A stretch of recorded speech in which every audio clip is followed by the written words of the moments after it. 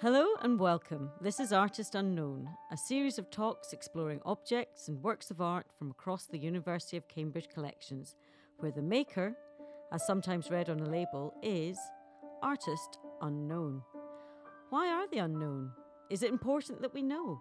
And how much can an object tell us about the person who made it?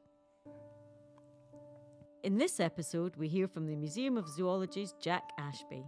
Jack's going to give us the inside story, quite literally, of a taxidermy putty-nosed monkey.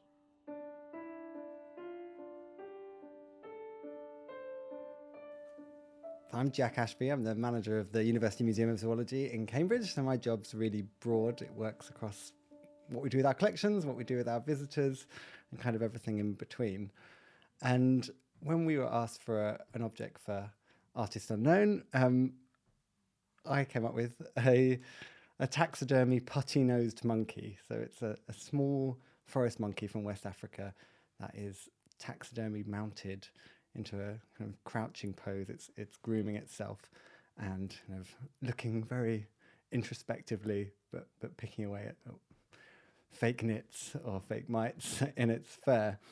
And one of the questions we were asked is why is the artist unknown? But that's not where I'm going to start. I'm going to start with, is this an artwork? So something that I think I felt I had to kind of convince the art curators at Kettle's Yard about is, are natural history, or can natural history specimens be artworks?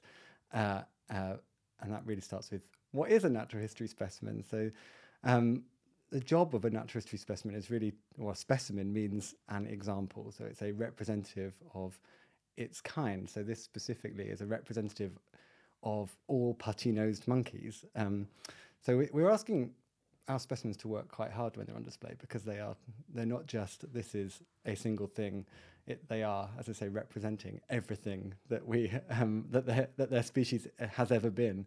And often they have to work harder than that. Often they have to represent maybe all of monkey kind, or all of African mammals, or all mammals, but really just a slice of diversity of life on Earth. So in doing that, their kind of individuality is really dissolved away.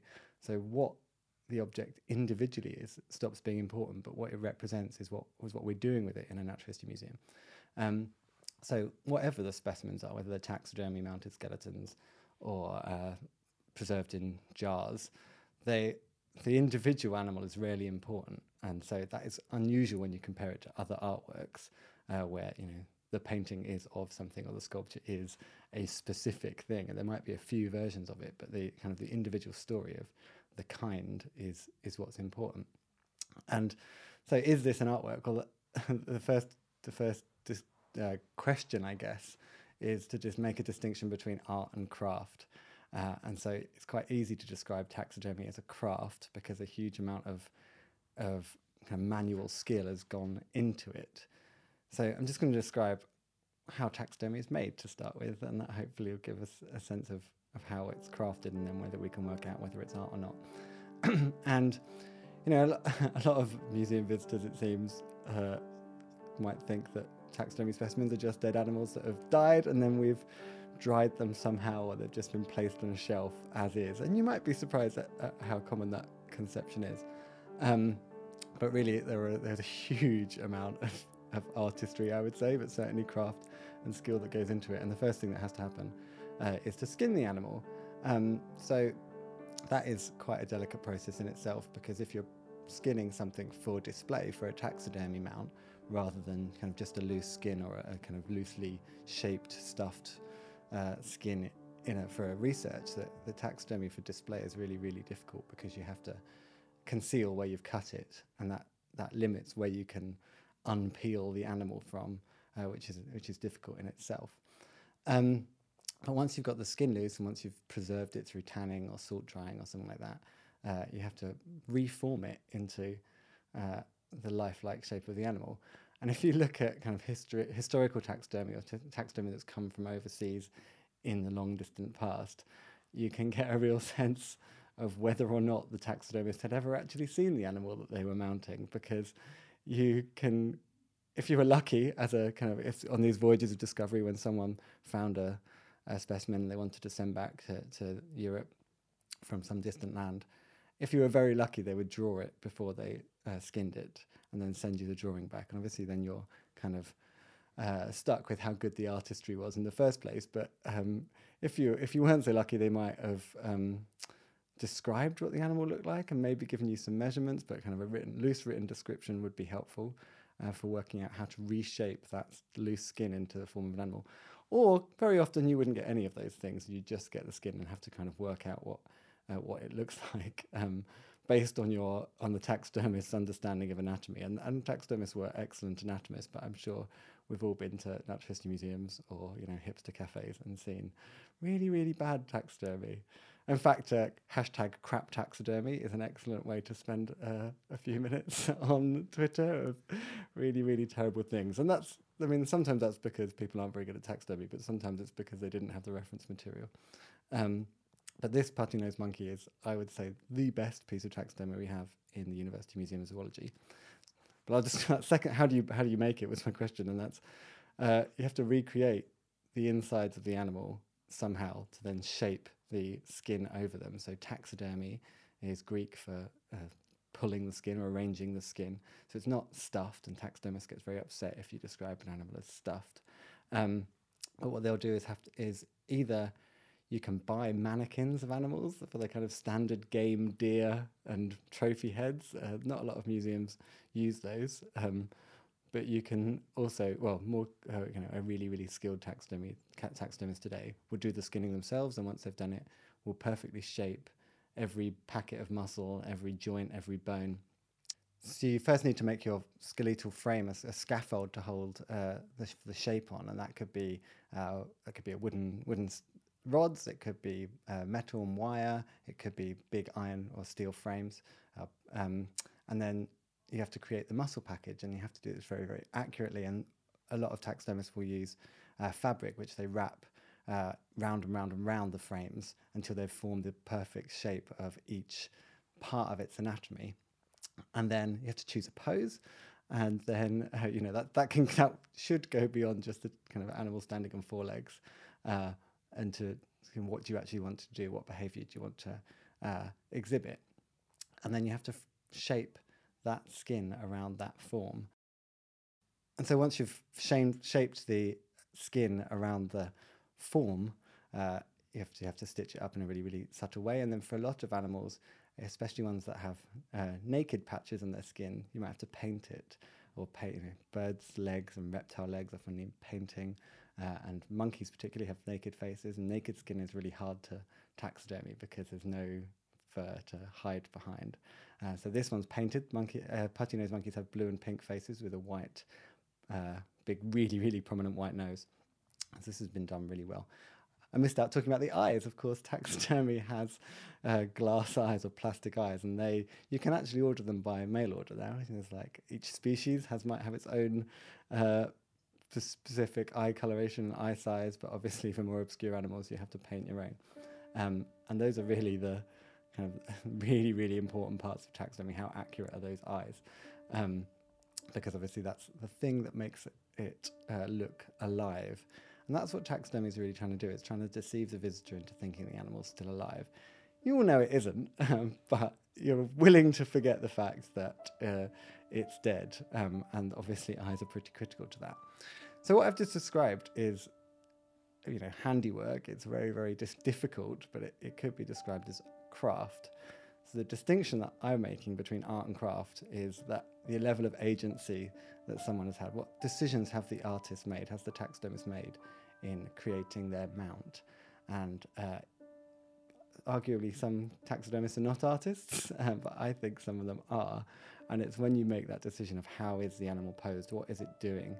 It's not just sitting there on the shelf, on four legs. If you think of a really standard kind of deer or antelope mount, a lot of these animals are kind of conveying a behaviour. And actually taxidermy can be quite political in a really subconscious way. If you think of the classic snarling fox or snarling tiger that you see in so many Victorian Museum specimens, you think, what is that animal? What is that animal doing in that shape? Why has the taxidermist chosen that pose?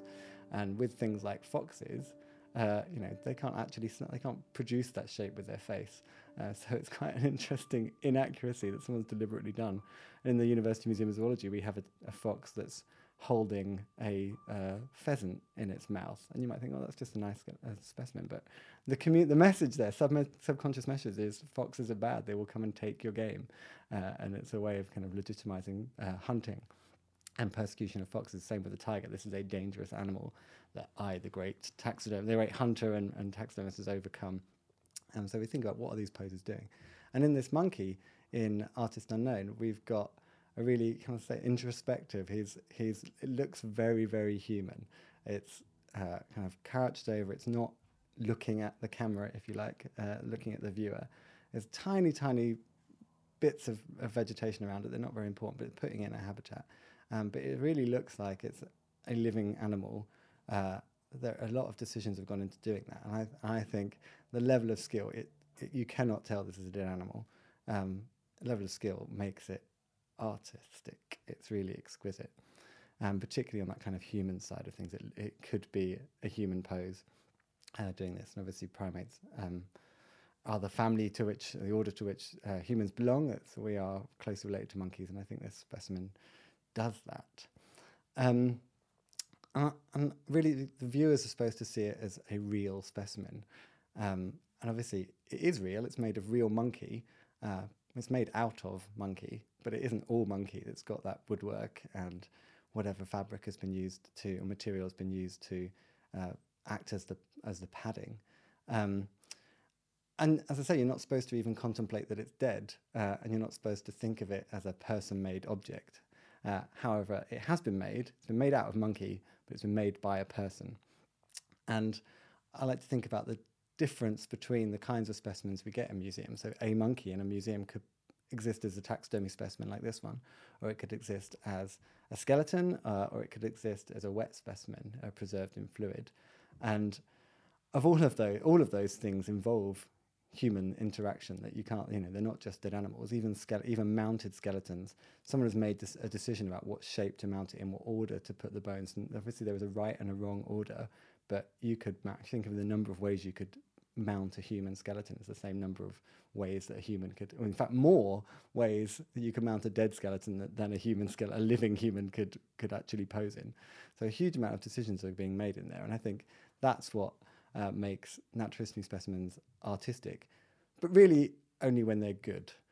And a lot of artists today use taxidermy in their art. So Tessa Farmer, Polly Morgan, Mark Dion, Damien Hirst all use natural history specimens in their artwork, and that's obviously art because there's an artist who identifies themselves as an artist. But when we take our natural history specimens out of the context of a natural history museum, it is easy to stop thinking of specimens. It's only when we surround them with 2 million other specimens that the artistry is taken away. But I do think that, at least in those places where extreme skill and agency has been exhibited, that each specimen is an artist in its own right. And I think putting this monkey into Kettle's Yard for Artist Unknown will kind of change that context. I just hope that people won't see it as just a dead monkey, but as a piece of art. So that question, why is the artist unknown? It's because we as a natural history museum didn't really care who made it, because that wasn't its job. Its job was to represent all of monkey kind. It's a display specimen. It's not a research specimen. It's been deliberately mounted. If you had wanted a research specimen, you wouldn't go to that effort. And except for a small handful of famous taxidermists through history and famous dealers, it's very unusual for it's relatively unusual for the artist to have been, the taxidermist to have been recorded in part of that history. We might record who collected the specimen, and maybe who donated it to the museum, so who took it from the wild and who brought it into the museum, but not the steps in between those things. And that's why we have never recorded the artist for this specimen, at least. And so that's why I think we should consider it a piece of art, but it's not surprising that the artist is unknown. Thanks, Jack. And whoever knew a fox couldn't snarl? This series of talks is born from a Kettle's Yard exhibition in collaboration with the University of Cambridge Museums, titled Artist Unknown. It brings together works of art from across the university's collections from July to September 2019. If you're listening during that time period and a trip is possible, make sure to visit. Thanks for listening.